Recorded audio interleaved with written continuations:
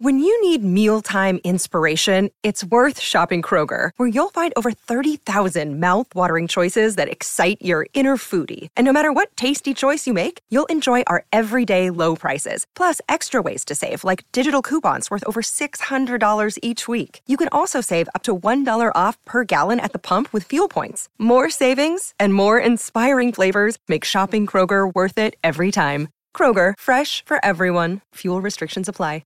What's up, everybody? Welcome back into Letterman Row. It is almost game time. Ohio State, Notre Dame, 7:30 in the Horseshoe on Saturday night. To break it all down, of course, I'm Spencer Holbrook, but we've got Tyler Horka from Blue and Gold Illustrated over there in South Bend here. Tyler, thanks for joining me, man, and I'm excited to break this thing down with you. Yeah, I appreciate you having me on. I'm just excited that the game is finally here. We were just talking about how long we've been talking about this matchup, and finally we're a couple days away, so I can't wait.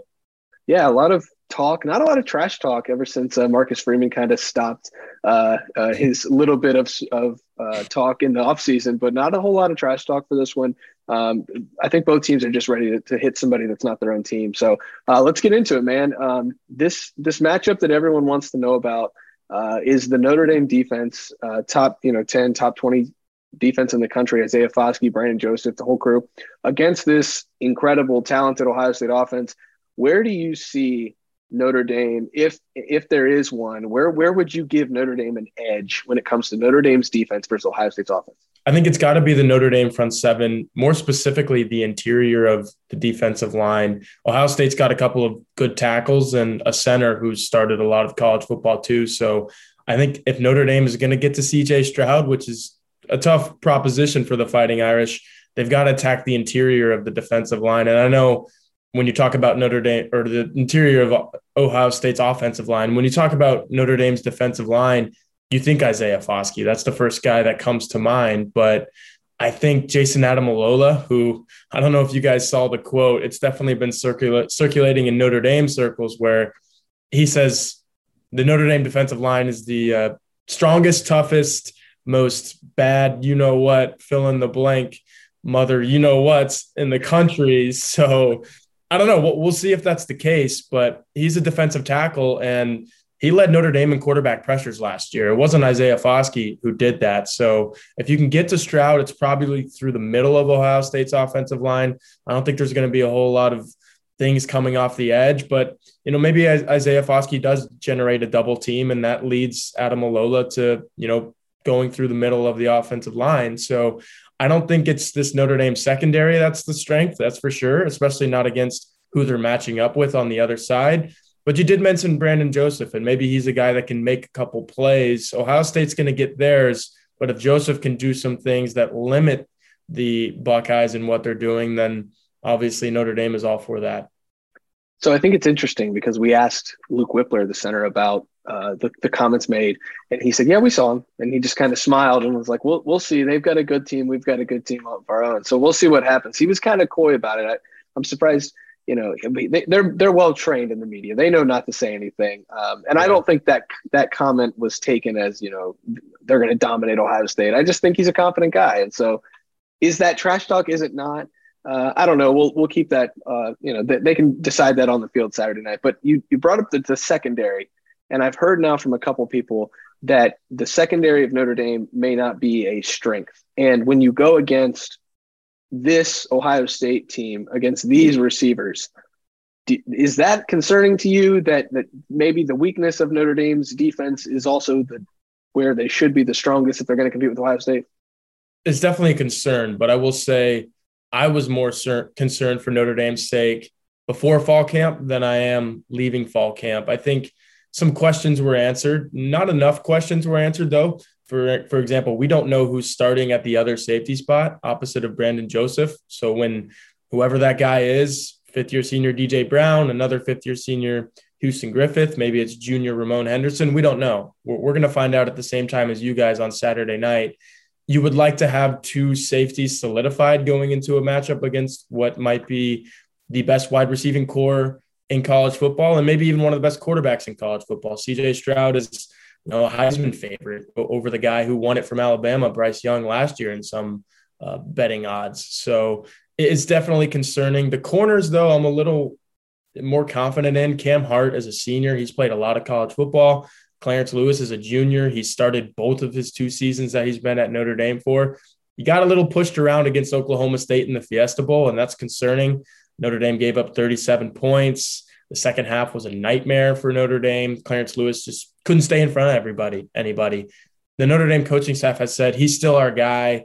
We have confidence in him, but I mean, if you're getting pushed around like that against Oklahoma State, there's another OSU who you're facing this week who's a little bit better offensively than the Cowboys. So it's definitely concerning. And it might be one of Notre Dame's, weak links is that secondary, and you don't want that to be the case against this team. Yeah. Last year, the one secondary that everyone said was weak against Ohio State was Michigan State, and we saw how that ended. I think there was 49 points on the board before Mel Tucker could blink. So we'll save the defensive talk a little bit down the road. Let's flip side of the ball. Tyler Buckner, new quarterback. You've got a couple new faces in that wide receiver room. You got Tobias Merriweather, who seems to be making some noise. You can correct me if I'm wrong. Lorenzo Styles Jr., who Ohio State fans are obviously familiar with. Yeah. I'm just going to ask point blank, who's the best player on this Notre Dame offense? Michael Mayer, the tight end. And he's going to be a first-round draft pick, most likely, if all things go his way. He's going to leave Notre Dame as the most decorated tight end in program history, and there's been some really good ones. There's some playing in the NFL right now. So he's the guy that Tyler Buckner has considered a safety valve. And when you have a sophomore quarterback who's never started a game at this level, you need a guy who things go awry, you're flushed from the pocket, or maybe it's just 3rd and 7 and you're trying to stand in the pocket. He's going to look to Michael Mayer first. So if Ohio State fans aren't familiar with number 87 in blue and gold, I would check him out in the 50 whatever hours you have left until this game starts, because you're going to see a lot of them. But I think Notre Dame has some other good offensive talent as well. You mentioned Lorenzo Styles. There's a 3-headed running back monster, Chris Tyree, Audric Estime, Logan Diggs. Those guys can all do 3 different things, and you're going to see a by-committee approach. But when push comes to shove and Notre Dame needs to find somebody offensively, it's going to be Michael Mayer. Do you think Tyler Buckner, and I'm not going to short sell him at all, we haven't seen him play enough to really know this for sure, and that's why I asked this next question. Do you think he's ready for a game that's in front of 105, 110,000 people at a night atmosphere on the road, his first start? Is Tyler Buckner ready for that? Everyone talks about his confidence, rants and raves about it, but when we talk to him in the media, you don't really get the sense of confidence that maybe he exhibits on the field. And in practices, I would say he's definitely a little more sure of himself than we see him in media settings. But in media settings, you can tell he's a 19-year-old kid who's never started a college game. And I asked him the other day, like, what is it going to be like to start for the first time there against those guys, against some of those players? And, he just basically said, I'm a confident guy. I don't lose that confidence no matter the situation. It doesn't waver. The thing is, he's never been put in a situation where it could waver like this. If CJ Stroud comes out and punches Notre Dame in the mouth and all of a sudden it's 7-0, 14-0, how is Tyler Buckner going to respond to that? We don't know. And I don't know if Tyler Buckner knows, because he hasn't started a football game, let alone a college football game, since 2019 as a junior in high school in San Diego. Missed his entire senior year because of COVID. And then he missed his entire – there was an ACL injury somewhere along the way. His sophomore season was wiped out because of an ACL injury. And then COVID, California just didn't play at all. So he didn't play. This is a guy that doesn't have a lot of experience. And like you said, he's being thrown into the fire against the number 2 team in the country in one of the most hostile environments in the country. So it's interesting that you bring that up. I don't want to, I'm not selling Notre Dame short when I ask this. I'm trying to get a perspective, because we've heard so many experts, national team site, wherever you look, a lot of people predicting an Ohio State win. And there's not a lot of sugarcoating that. That's just what the predictions are. Notre Dame wins this game if, and then fill in the blank. If Tyler Buckner is a dude, he has to be. He's going against who I think is, there's 1A and 1B college football quarterbacks for me right now. It's Bryce Young, CJ Stroud. Put them however you want, the A, the B next to whoever's name. that's the reality of what Tyler Buchner is going up against. So he's not going to be able – Notre Dame won't win this game if he doesn't at least try to match what Stroud is doing, go, punch for punch. And I know football is the ultimate team game, right? 11 on 11. But at the end of the day, that's the most important position. He's got to be really good. And then another thing is Marcus Freeman can't get outcoached by Ryan Day, not like he did against Mike Gundy in the Fiesta Bowl against Oklahoma State.